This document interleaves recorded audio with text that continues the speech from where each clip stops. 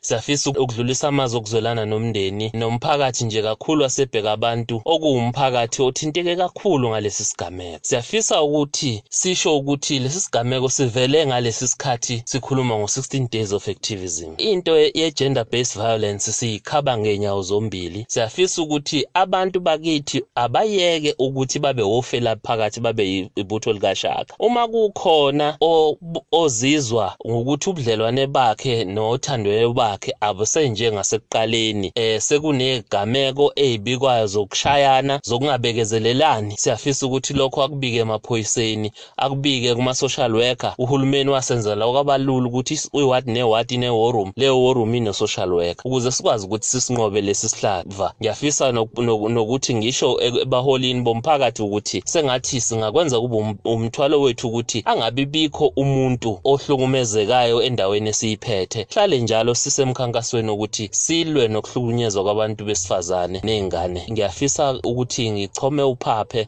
legalagwala ngoba ngila kwaKhumalo, ikakhulukazi iminyango yahlukahlukene kahulumeni, amanesi, ama-social worker, umnyango wethu wakwa-disaster njengomhlabuyalingana, neminyango nje khona la yamaphoyisa ukusilekelela ukuthi sibambe isimo sala kwaKhumalo. Kahle uma ubheka ngendlela abantu bagcwele ngayo, isimo umunyu uphezulu. Ingakho-ke kudingakala ukuthi zonke inhlaka zisebenzisane, ubuholi kubambisane. Njengomasipala siyafisa ukuthi sikusho lokhu ukuthi sizohlale sisesayidini labantu abahlukumezekile, silekelelana nabo, senze sure ukuthi yonke into yenzeka kahle. Ngoba silana nje sizophelezela umndeni wakaKhumalo, sizimisela ukuthi siwuphelezele uhambe kahle futhi.